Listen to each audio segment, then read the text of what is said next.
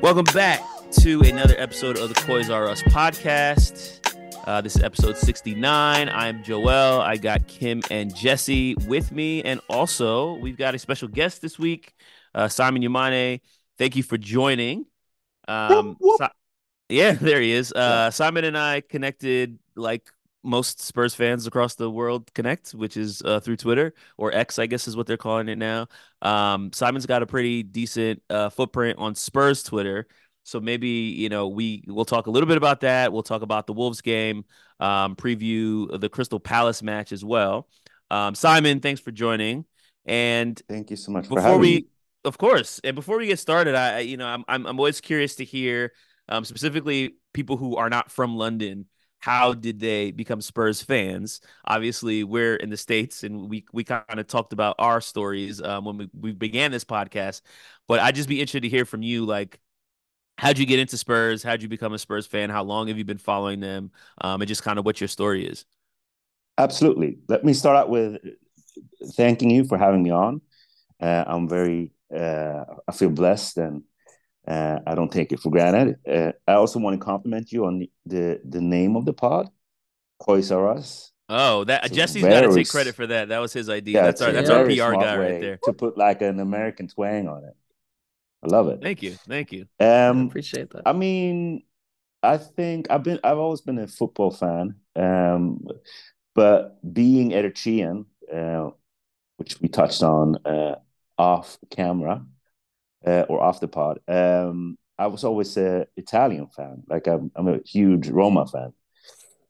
Then I lost some connection to the sport, being a teenager in my young 20s, going out there in the world, loving being a theater kid and stuff like that.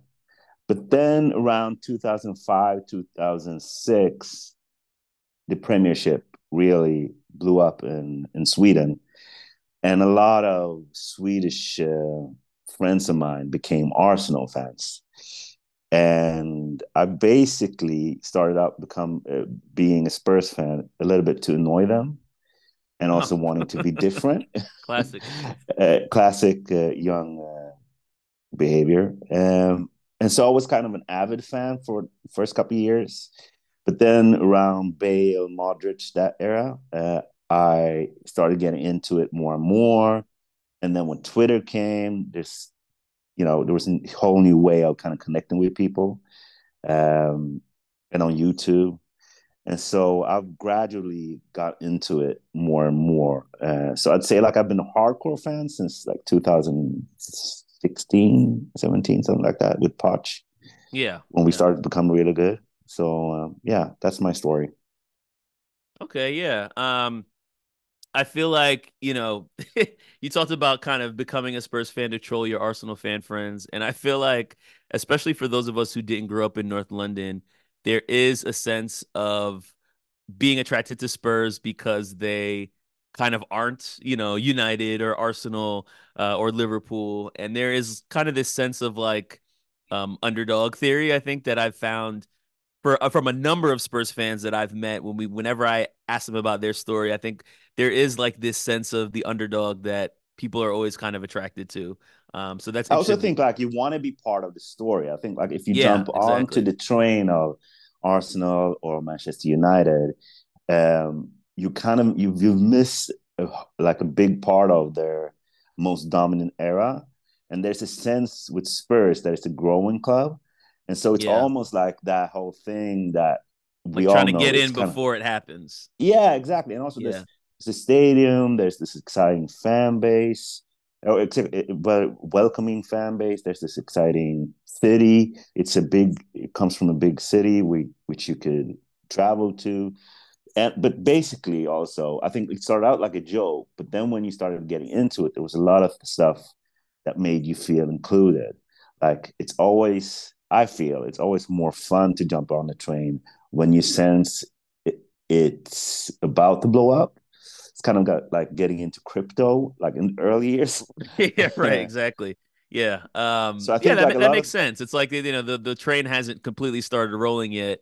And then it's, you kind of want to get in early so that you're not a bandwagon fan after they've already won a bunch of stuff. Yeah, I mean, you No Yeah. start one's going out to your accuse you of being story. a bandwagon fan if you decide having no connection to North London. If you're like, I'm going to be Spurs, no one's going to be like, bandwagon fan. I promise that. Right. Yeah, Exactly. but it is this that underdog thing too, because it's that whole narrative around Spurs that they never win and they have an empty trophy cabinet.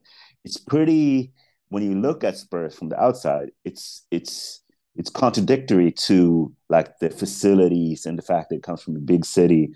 So you kind of feel like it's an anomaly, but you still Yeah. have time to get in on it when it's and also, because the Spurs fan base is a little bit, depressed from success, they're pretty funny. Like when you start following the team, it's a pretty like self-deprecating fan base. So it's easy to kind of get into it. I feel basically. No, yeah. I mean, I was actually making that point, not that specific point, but I was talking to some friends of mine who follow different clubs, and I was saying like once I really started to get into Spurs, I think what helped me fall in love with the club fully was really just being around the fans. And also, newsflash, one of the big perks is obviously when you go visit the club, you get to go to London. It's not like going to Burnley or Wolverhampton.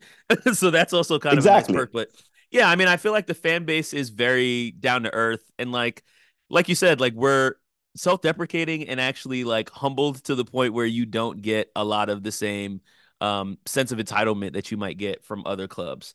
Um, I And I do don't want know to about kind you of guys. I find like when I started going on social media and talking to fans, because it's not this vast fan base of 20, 30 million, it's a pretty small fan base growing rapidly, but it's a lot quicker to kind of get a foothold and trying to understand yeah. what the big accounts are or what the narratives are, or it's easier to kind of it's fans are a little bit more approachable, I feel.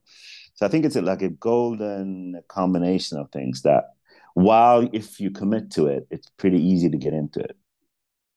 Well, so you talked about the fan base, and I kind of wanted to go there because obviously we're coming off of a disappointing home loss against Wolves, which we'll talk about in a second. But I think one of the things that I've seen, and I've actually seen you commented on your Twitter page as well, is just kind of the toxic responses that come from people after we win. After we lose, rather, when we win, it's kind of like, could we win the league? And everybody's exaggerating to one end.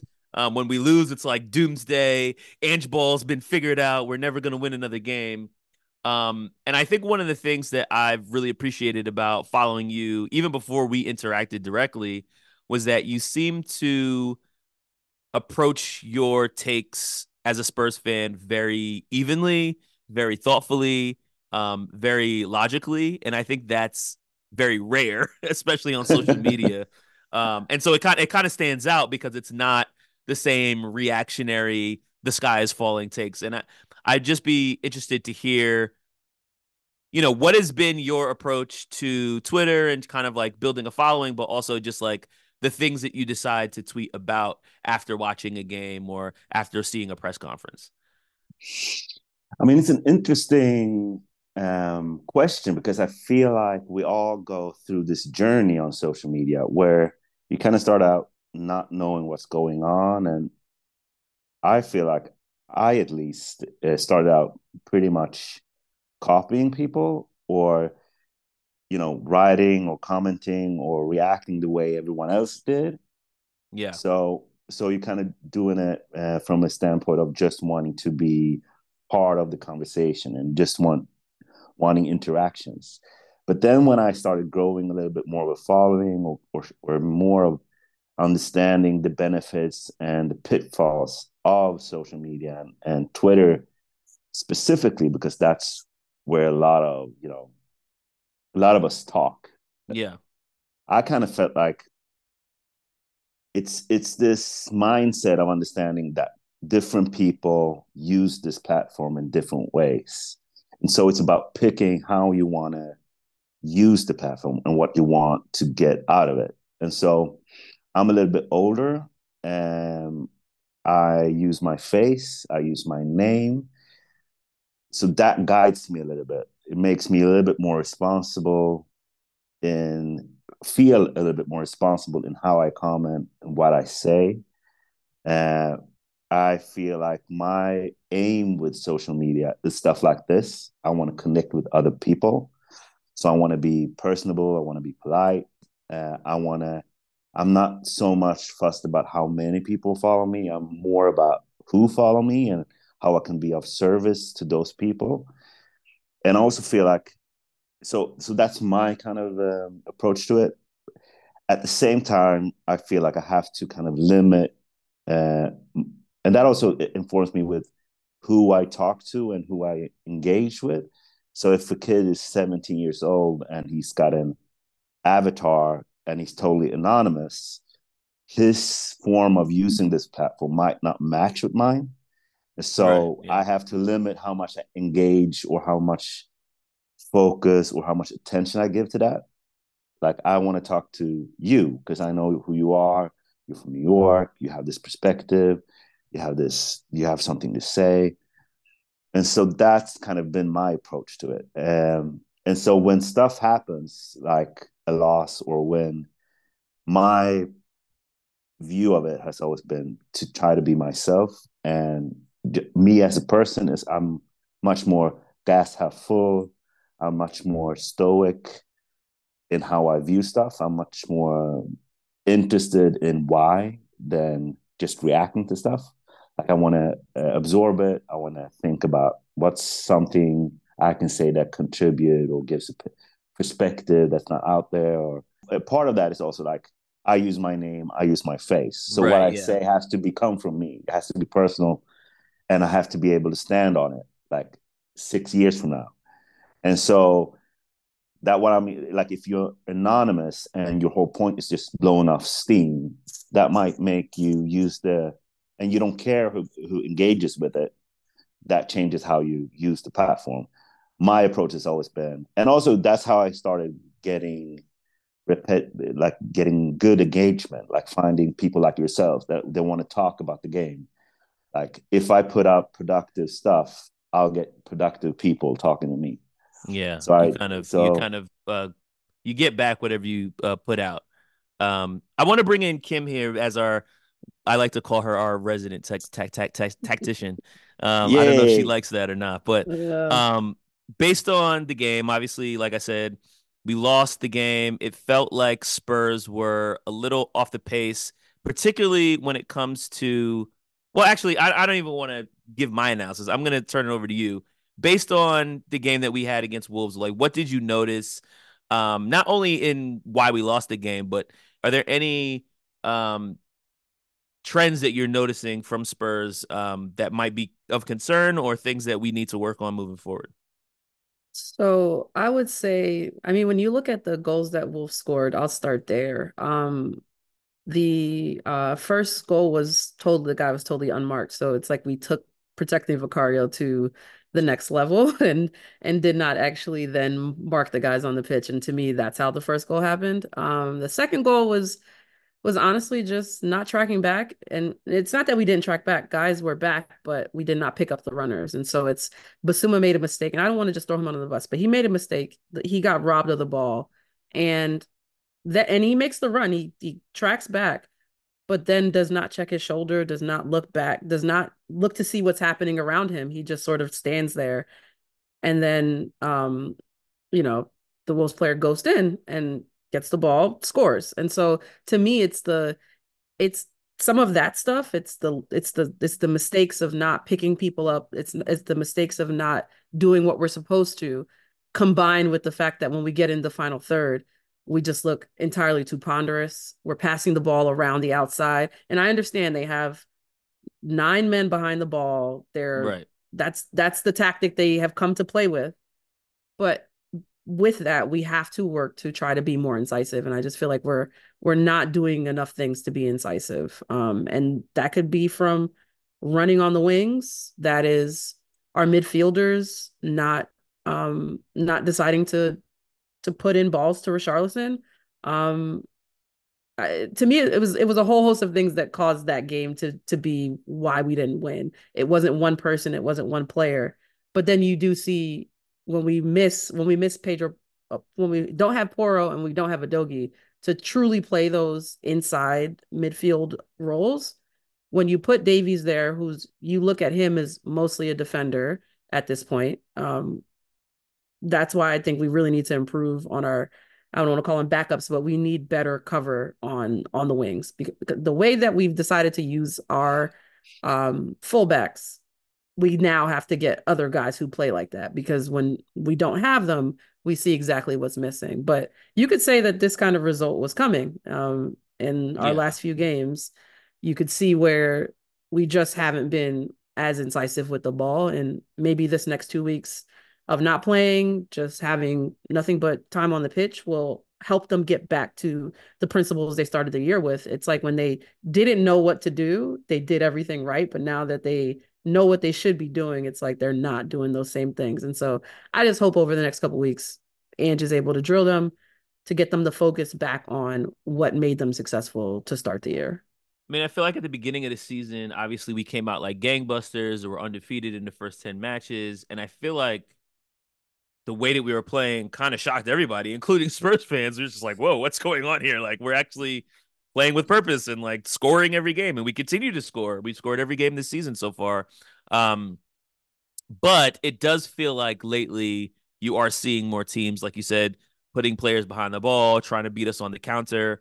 Wolves have been beating us on the counter for the past 5 years now. We continue to struggle to get points against this team for whatever reason. And I think a lot of the chatter that you've been hearing, especially a lot of the toxic chatter has been around, this idea of like Ange ball being figured out. And obviously we've had a ton of injuries. There's reasons for that. I guess, Jesse, I want to kind of hear your perspective on like how we approach the game, especially thinking about the fact that we didn't have the fullbacks that we wanted. Does it make sense to continue pushing the same tactics when you don't really have the players to pull it off? Do we need Ange to be a little bit more flexible, or does it make more sense to just keep drilling the system that you want to play? I think for now, because this is not, like a lot of seasons at Tottenham, not a trophy chasing year. And so it's a little bit like what you'd call like in racing, like an installation lap. When you try new things on the car and then you do a lap to see, it's usually during practice or qualifying or whatever, you see, okay, did all the stuff that we just put in work? And you have to get used to it. And so Jesse, metaphor man, I love it. Oh, he's definitely the metaphor man. Every episode. I'm a metaphor man. He's got a new one. He's got a new one every episode. I got to work on my metaphors here. So when you jump in like that, this being an installation lap season, I think it's important to still do the same thing when we're down, 2 men, to still be attacking with a high line and those kind of things, because it's like if we start to do some other tactical things away from the core of Angelo before everyone is like fully exact, like you're saying, knows exactly what to do all the time, right? Because the decisions that are getting made on the pitch are happening instantaneously. Angelo said it before, like, let's remember, we're in the first half of year one of a multi-year project. Look at some of the stuff that, Klopp and City and some of these other teams that have been there for years and years and years. We've got some new players, some older players, but this installation kind of season, I think, keep going. Like, it's not like, obviously having Champions League football is a critical part of the success for any club with ambitions to be as good as Spurs want to be. So it's kind of, you want to keep installing that system while not sacrificing as many points. We're not dropping points. You want to be learning and winning, or learning and picking up points whenever you can. So absolutely a disappointment in here, but I'm still in support of, like, this was not supposed to be. Remember, like, our preseason predictions were all, I think, between 5th and 8th or 5th and 7th, somewhere around there. That's a lot of the sports books and pundits all run that. So this wasn't supposed to be. It got to be one of those things where it's like, oh shoot, we just went undefeated through the first quarter of the season. Then the expectations get raised, and not that you should always settle with the expectations that you have at the beginning of the year, right? When Leicester won the league, their goal wasn't to win the league. Their goal was to probably just stay up or finish top 10 or something like that. So you can, it's not to say that your goals going into the season should only stay your goals for the entirety of the season, but I'm okay with continuously doing the same thing until we feel like everybody can know exactly what they're supposed to be doing, when they're supposed to be doing it, with their eyes closed, which isn't going to happen necessarily in half the year, especially with fewer competitive matches to be played. Then start to tweak, the system once everybody knows what they're doing. Keep doing it until what's the thing like, practice until you not until you get it right, but until you can't get it wrong. So keep putting it in. Easier for me to say this now because we're obviously still in the hunt for top four, top five. If we go on another rough streak here like we did in November and we lose a bunch of games, I might change my tune, but I'm not for now.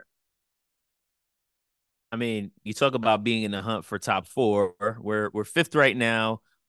We lost obviously our last match. Villa won theirs, so they jumped over us. And I mean, Man United is now breathing down our neck, which is ridiculous because I never thought I'd be saying that at this point of the season. But they've now, won their past four games. And comparatively, if you're taking 3 points off of four games and getting 12 out of your last four, you look at Spurs. Our last four matches, we've picked up a total of 7 points. So like that is now making up some of the difference, despite the fact that they didn't really take many points off of us this season. I think they only got 1 point from us. But United's now one of the hottest teams in the league, and I guess I'm just curious to hear. I mean, we talked about this a little bit earlier this week, but like, how worried should we be about this United team? How worried should we be about Villa? It seems like they were faltering, but then they bounced back with the win. Like, what are our realistic chances at top four with 14 games left in the season or 13 games? I mean, I would just want to say, like, what Kimberly just said, because I think there's a couple of ways to look at this. I think you could look at just the team, the philosophy of what the team wants to do and what it's failing at. I think Kimberly gave us a detailed, like exactly what I saw. That's exactly what I see, and you can get into that. You can get into what's our rest defense. Should we have double inverted? Should he play the same way if we have different fullbacks, but the quality of the fullbacks drop? Like, why are we not using the underlapping players? How can we create more in the final third? Why is our XG not as high as it should be? So there's a lot of stuff you could dig into when it comes to the team and what the team wants to do and what it's not doing. But I think like what Kimberly just said is basically exactly what I saw. And then you go to Jesse, who gives the context of what's the long term goal versus what's the short term expectations we should have. And to me, a loss like this more than it makes me think less about what's the issues with the team, because I feel like there's a couple of things that big picture context that it's important. Like some of these players have been out for a long time, like Bentancur, Madison. Some have been away with the international teams, Son, Bissouma, Sarr. Us expecting them to get together after 2 3 months not playing together and just kick off, I feel is unrealistic. And I said so before, like I expect this team to struggle a little bit to find their footing. I don't think it's just automatically falls into place, especially if you also add new players like Werner playing. Now, if you then look at what is the issue when we lose a game like this, I feel it's all about perception and expectations. Like what Jesse said is 100% right. Like we know this is early in the process. We've been taught what this coach believes in. And so it's up to us a little bit to not get caught up too much in what to expect from a certain game or what to expect in terms of where we end up. Because I think I think the most reasonable expectation is that it will be inconsistent and it will be chaotic and it could be either sixth or fourth or whatever it is. And so my focus has been on people immediately abandoning the principles of this coach, which is what Jesse talks about. This is our system. We're going to play it. I'm going to find out who suits it. And by doing it, I'm going to find out who don't suit it. Like I have to play Davis and Emerson centrally to actually be able to decisively say they can't do it. And with that, you will sacrifice some results. And Andrew said this multiple times. And so when you ask me what can we expect, I don't actually know. I think our performances will improve. I think we have one of the toughest schedules comparatively compared to Arsenal or Aston Villa or Manchester United. But then again, I don't know what Manchester United will do because if we're really honest, their position is probably a little bit false. Like if you look at I mean, at they're their lucky to win goal, that game against Luton on the yeah, I weekend. mean they I got mean, dominated. And that when you was look at their crazy. goal difference, I mean, it's not up to the standard of the other teams in that bracket. And And even so, and Villa, that, like you don't know what Villa team you're going to see from week to yeah, week. and Villa, they have a lot of injuries now. So, Yeah, right. what Villa team will we see?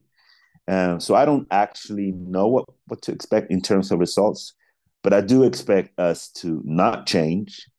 I don't expect and to adopt to whatever players available or whatever oppositions we'll face, and I do expect inconsistencies. Newsflash, it's never too late to level up your grooming game and keep your bush tamed. With Manscaped's new Lawn & Mower 5.0 Ultra, you will have every man's cheat code to look good, feel good, and turn the page on your confidence. Trusted by over 10 million men worldwide, now is your time to get a grip on your grooming with our exclusive offer. Go to manscaped.com, use the code COYSRUS for 20% off plus free shipping. Now look, I'm sure you might have heard of Manscaped. Maybe you've seen the ads or seen it in the store. You're not really sure if this is something you can trust. I was a bit skeptical myself, but let me tell you, after using this product, I was pleasantly surprised by not only how effective it is, but how delicate it is in your sensitive areas. I'm sure you, like me, was a little skeptical maybe about using an electrical shaver on your balls, and you don't want to clip that area, right? Let me tell you, it's super safe. In addition to the shaver, you will also have access to other items such as the ear and nose hair trimmer and a grooming kit that comes equipped with an aftershave lotion and an anti-chafing deodorant, both for your balls. You probably didn't think that you needed those things, but let me tell you, you do. Again, use the code COYSRUS at manscaped.com and you will not only get 20% off your order, you will also get free shipping. It's a great deal. Use it. COYSRUS is the code. I mean, you were talking about the schedule, and I think this is something that we've brought up before on the pod, and I feel like that's something that a lot of Spurs fans are looking at, that end of the year patch where you have, City and Liverpool and Arsenal back to back to back. And I think part of the overreaction to the Wolves loss is this assumption that the hard games are the hard games and every other game is supposed to be winnable. You're at home, you're playing against a team that doesn't have a comparable record.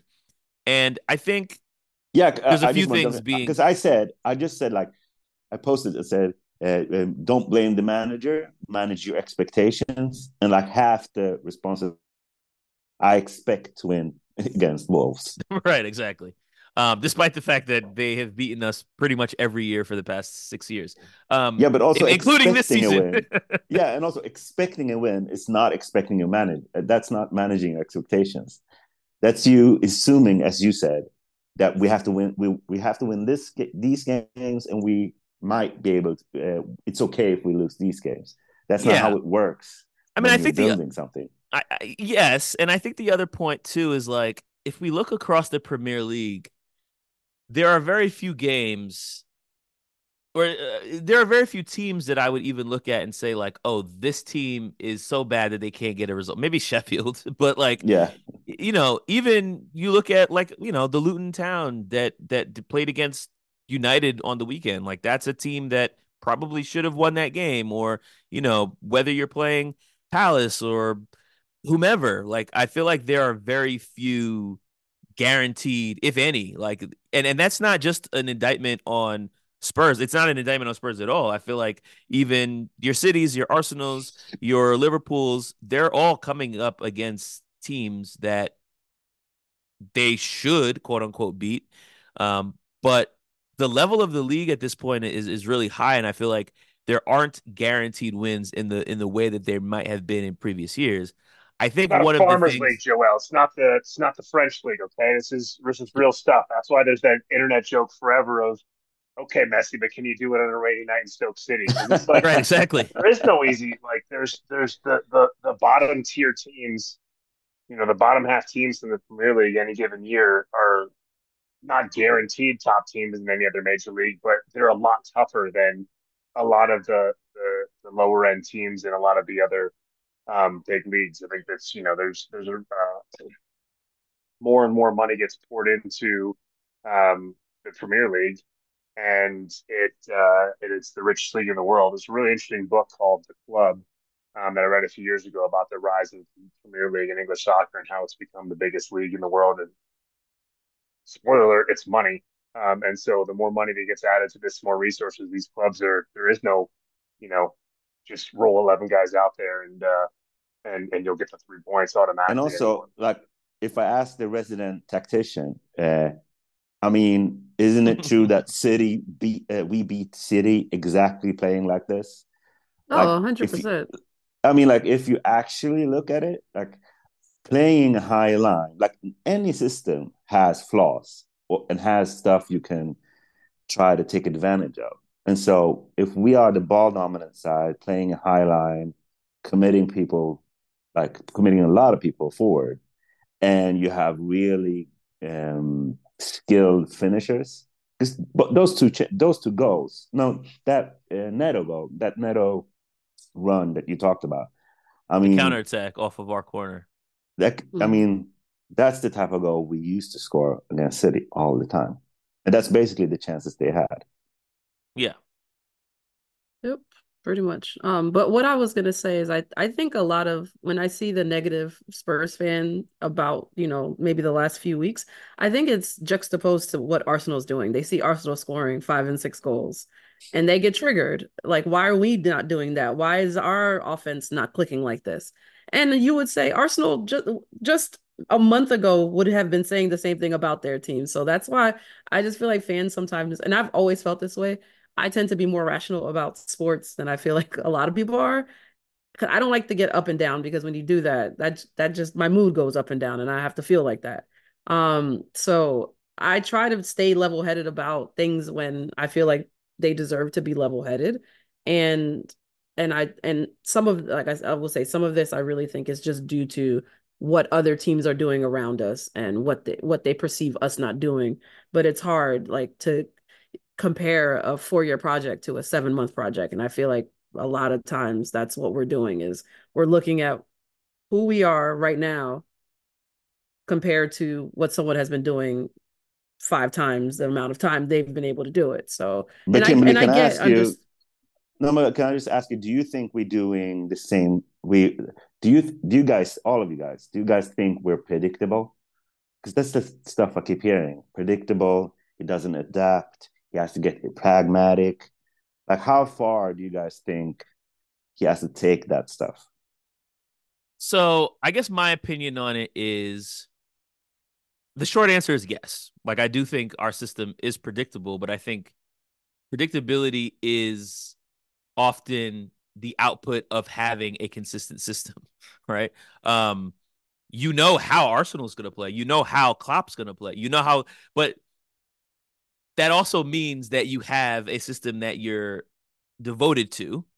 I think teams that are less predictable are ones that are reactive to their opponent. Okay, we're playing against this team, we have to play this way. We're playing against that team, we're going to play this way. And those are often teams that are on the back foot. And so I think a part of what we're experiencing, especially as a fan base, is also a shift in our expectations in what we're watching as a product. If you think about the last few years, we have been the back foot team. We have been the reactive team. And we've had coaches that, quite frankly, have not believed that we had either the ability or the quality in our side to be able to take teams on.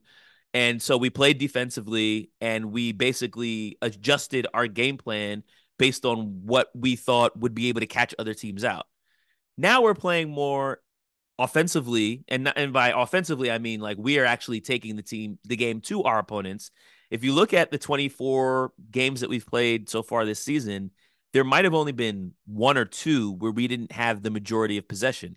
That is a significant difference to what we were seeing last season. And so, like, I think that is a part of what we might be referring to as predictable is the fact that, like, we have the ball for the majority of the game. We have a very clear tactical system that we want to run, and other teams are going to get hip to that. I think one of the big things in terms of how successful we can be is obviously going to come from transfer windows and being able to get the players to do the things that we need to do. We have some of them right now, but we certainly don't have a team full of guys that can do what we've seen Spurs do this season to be able to do it every week. And I think that's the difference. Even, I mean, Arsenal is second in the league right now, and they've had a few stinkers this season where they look like they couldn't find the back of the net. City is the most dominant team of the past 6 years, and they all have patches where they're having a hard time breaking down teams. I think that's just a natural part of it. The difference between City and everybody else is they've just have better players, and if guys aren't working out, Calvin Phillips, see you later. I'm going to get another player in here like Jeremy Doku or whoever it is, and we're just going to get the players that can do what I want them to do. So that's the long answer. Like, I don't think predictability is necessarily a bad thing. You just have to have the players that, hey, you know what we're going to do, and you're not going to be able to stop us. Yeah, well, I basically agree with everything Joel said. I don't know if there's much I can add there, but basically I agree. Like you said, we can seem predictable, but I would much prefer us to have a coach that has a system, decides to stick with it even when it's not working, because it shows that it shows his dedication to what he believes in. And I mean, we saw that against Chelsea, right? Like that to me is important. But and we talked about it at the time. If we didn't play that way, we would have never been able to even think that we were in that game. There wouldn't have been a chance for us to even say like, oh, we might be able to score here, because we would have just been sitting behind the ball waiting for Chelsea to score on us. And so I appreciate not just sitting and waiting for teams to score on us. We still do let teams score because of individual things that can be cleaned up. And that's why I say like the stuff that happened in that for the Wolves goals is all stuff that with drilling and just consistent reminders, players can clean up. Like it wasn't stuff that like I would be like, oh my God, this player can never improve on this. It wasn't stuff like that where we were just getting beat for pace and that's the thing that's gonna affect us forever. Like it was mindset things more than anything. Hearing you guys talk about the Chelsea game makes me love it even more because it's become legendary. Like, if we really think about how much space it's taken up in our minds, like as a fan base, it really worked as this message to the club, to the fans, to the world. This is how we play, and this is something new, and it's never going to change. And I feel like we might look back at that moment, like in a couple of years, and be like, that's when it really started. Like, that's when we really got that he's serious about this. Yeah, it's easy to be who you want to be when things are going well. It's hard to be who you want to be when things are going difficult, whether that's on a soccer pitch or in real life, in a relationship or in work or anything like that. When things are going well, it's easy to say, "Oh, this is who we want to be, and we'll do it." But when things are going difficult like that, and then you still hammer home that like this is the identity, this is who we are, and you build that into the DNA as well. I mean, that stuff takes time, and it's a lot more difficult to do. You know, when things don't go well or when you're and trying Jesse, to do isn't that what's happening now? Like, people, yeah. stuff is not going perfectly, and so people start throwing in these compromises. He needs to compromise. He needs to adopt. He needs to play a back three. He needs to change the system if the perfect fullbacks are not in there. And it kind of goes to something Kimberly said, which is if you constantly adopt, like we've seen, and I said this earlier in the week, like on social media, like that's Eric Ten Hag, a progressive modern coach who, the moment he didn't have the perfect players, started adopting and changing every way. And 18 months later, we have no idea how he wants to play. And in terms of progress, they're nowhere. But he did get second because he cared about the short-term results uh, for a while, but like didn't really hasn't really worked over the long term. And so I just thought that what you said now, it applies to what's happening now, what I'm seeing among fans, like this this wanting to take the easy way out just to get the result. Yeah, and drilling that stuff down is what builds um, better for the long term. Like you said, you can get a result out by switching things up, whatever. But then a team eventually doesn't know who they are. You don't know when you're going to play. Hey, let's play the Tottenham way. What does that mean? We're just going to completely change. Like obviously, you need to adjust your how you approach a game at points to your opponent. It's not like you just go and do the exact same thing and like make no changes whatsoever. But like it's a core philosophy. It takes time to build in that identity, and so then people know this is what it is. And when you're recruiting players as well, hey, look, this is the kind of football we're going to play. You seem to like playing that where you're at now. We'd love for you to fold into that versus, what are you gonna where am I gonna play? What am I gonna do as Spurs? Well, who knows? Depends on if it's a Wednesday or a Thursday or a Tuesday. We'll see. We'll figure it out. Like, you know that um, this is what that the identity of that team is, and it's, gonna take a little bit to get there, but I think it's the right way to build. This is the Coys R Us podcast. You can follow us on social media, on Twitter and on Instagram at Coys R Us podcast. Feel free to reach out with any questions or comments. And then also make sure that you are subscribing to our channel on your podcast app of choice. As we look ahead to not this weekend, but the weekend after that, we were scheduled to play Chelsea this weekend. That game has been postponed. And so, as everybody else will play this weekend, we will basically have a game in hand.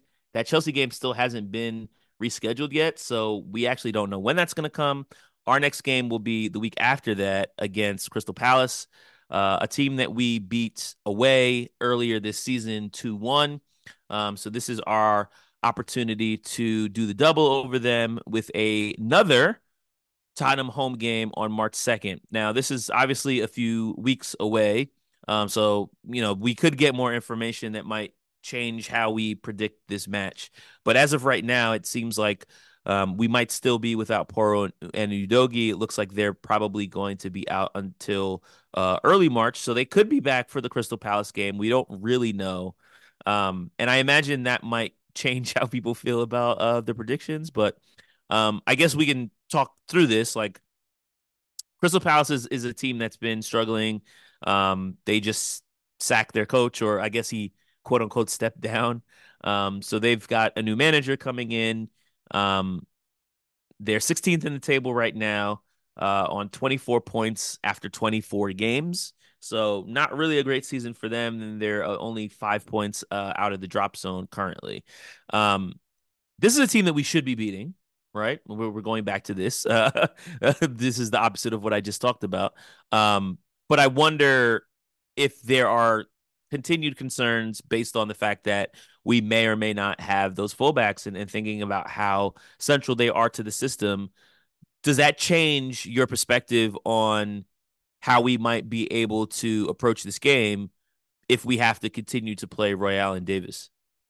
I guess I'll start. I'm less worried about Palace attackers as I am as compared to the Wolves attackers. Uh, so I do think we'd be able to actually hold on to the ball more. I think we probably end up giving up less counterattack possibilities. They don't strike me with the same level of fear in terms of how their guys can get in behind Spurs. So, um, but they will. It's hard. It's also hard to know how they're going to play because they have a new manager coming in. I guess we'll Right. have to see. They play today, actually, I think. Yeah. So Do Yeah, they anyone know about the injuries? Like, because they have some big injuries, right? Olise, Eze. Yeah, Gahey's out till April. Eze and Olise are both out, and those are their two best players. Um, so I mean, they have a lot of concerns right now. I mean, Crystal Palace is. I think I saw a stat that they've won like 2 or 3 games since like October. So they've been dropping points left, right, and center. And I think a lot of that has to do with the fact that their two most talented players basically came back from injury and got re-injured like the exact next game. So it's just been hard for them, to Kim's point, to find goals because they just don't have their most talented players available.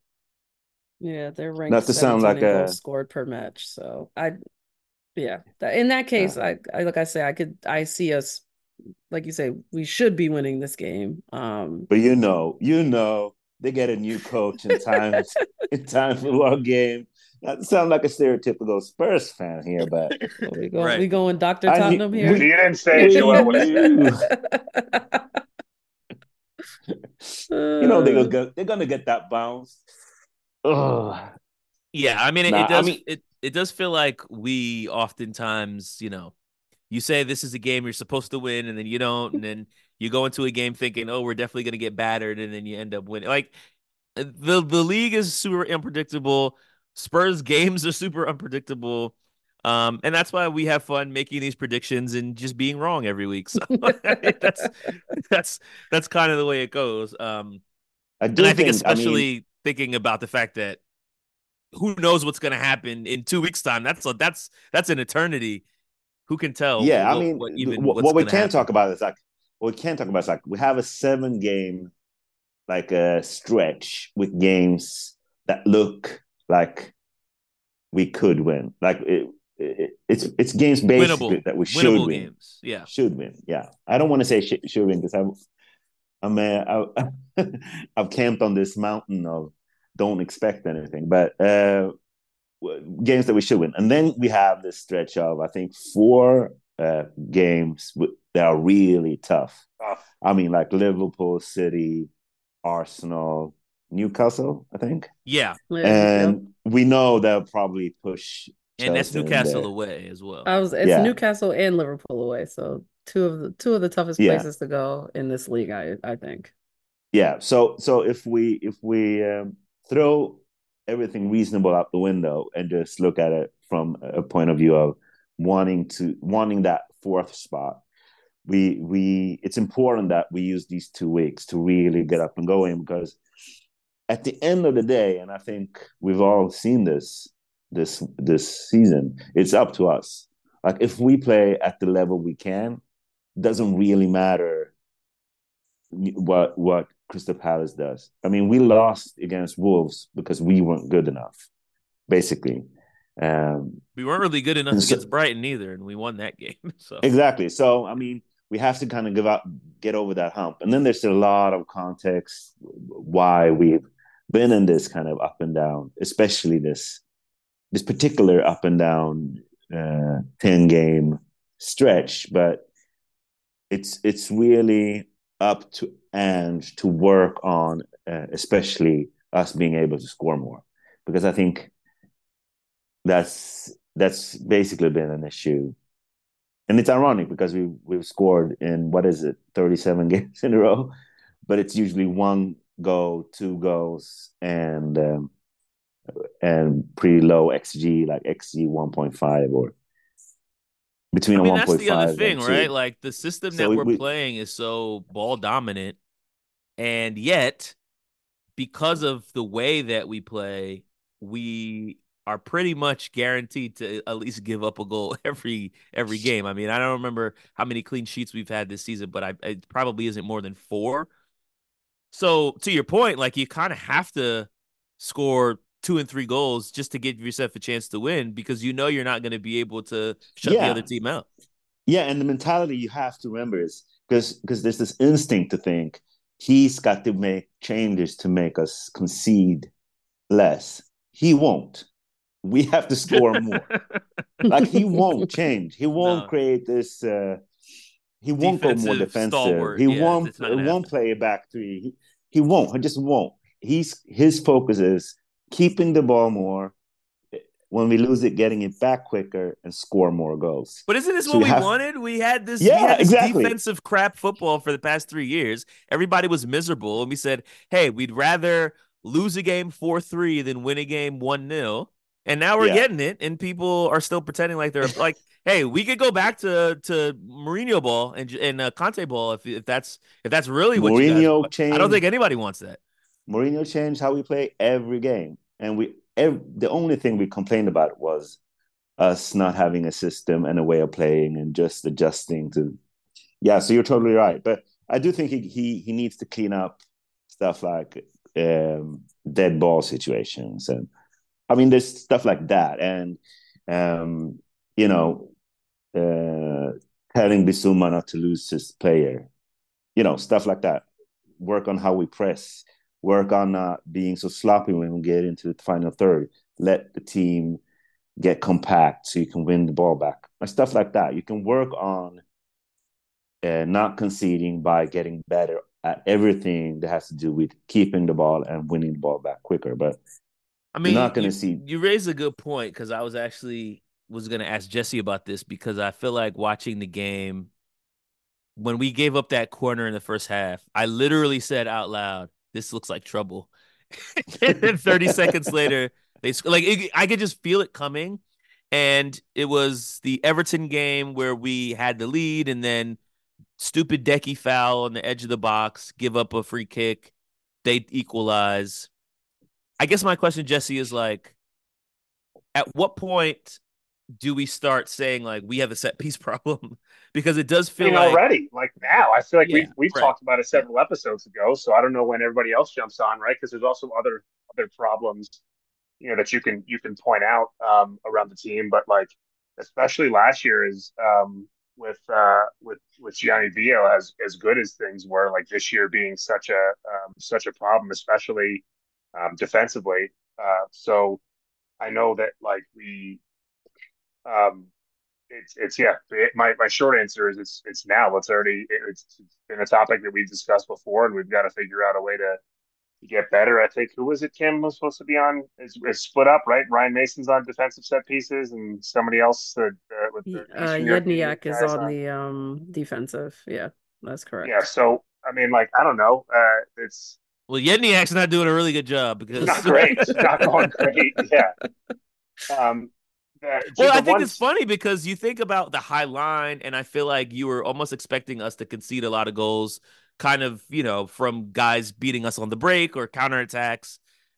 Set pieces is not something that's affected by defensive positioning in the same way, where it's like, oh, we're playing these inverted fullbacks, and that's why we're giving up goals. No, we're giving up goals because we can't defend corners, or because Vic is getting bullied on every corner, or because we're giving guys free headers on set pieces. And, you know, I think Kimberly said something that I kind of missed. I didn't think about the fact that, of course, we tried to protect Vic to the point of forgetting to do everything else. I mean, to me, both those goals were mistakes. And what I do think is like we do have an exceptional aerial defender in Dragusin. I just feel like last game, I mean, first and foremost, I mean he's not up to the level of Van der Ven when it comes to being a recovery defender. And Wolves, nobody is. He's the fastest guy in Premier League history. So exactly, and I mean Wolves do count on getting in behind and counter. So it wasn't the game for him. But I do feel like certain games where we play teams that are really dominant in there, Dragusin might get the nod because he's really, I mean, like elite in the air, in both boxes. And that's a tough thing, right? Because he's coming into a team where you have two really strong center backs. Obviously, you want to have cover if and when guys get injured, which we've seen happen 1,000 times this season. But I do wonder, to your point, like if and when he's going to get a look outside of injury. Like, it goes to what Jesse said. I mean, Ange has this balance where he needs to win to get buy-in from fans and the players, but he also can't change too much because he needs to instill this system in how he plays. And so changing it up and making all these adjustments or changing players out, like playing Dragusin, for the only reason of him being good in the air, might disrupt, build up or something else. So I do think it's going to be tough for Dragusin this season. But I'm also pretty comfortable and confident that Ange has talked to him about it, that it's going to be more games next season because we're going to be in multiple competitions, and stepping up in level means more competition and stuff like that. But it's going to be tough. It's going to be tough for him. It's a higher level of competition, and there's going to be more competitive matches next year. So he'll absolutely get those in. I mean, the January signings are always tough, right? I think we're a little bit probably struck by some recency bias when it's just like, oh, look at how great Bentancur Kulusevski did. Like, everybody should be like that. And the reality is those are the outlier of outliers, that, on the bell curve or whatever. It's most Bentancur and Kulusevski haven't even played like Bentancur and Kulusevski. So right, but I mean, I'm from in January when we signed them in January. I mean, that's my point. It's not that, that's significantly not the norm. So we'll see if they get if the Dragon gets some opportunities. Well, like I said, it is early before the Crystal Palace match, but we will reserve the right to change our predictions if anything crazy happens between now and then. But before we go, let's see what predictions. I'm gonna go with a 3-1 win, just because I feel like that's what I need for my soul, especially going into our next match, which is going to be Villa away. It's going to be a massive game, especially if we want to finish ahead of them. So I think it would be nice to kind of get a nice palate cleanser against Palace at home. And I'm going to go 3-1. I'm going to 5-0. Also go 3-1. Jeez. All right. Coming out like gangbusters. There we go. And a clean sheet. Yeah. Oh, yeah. From your and list a clean sheet.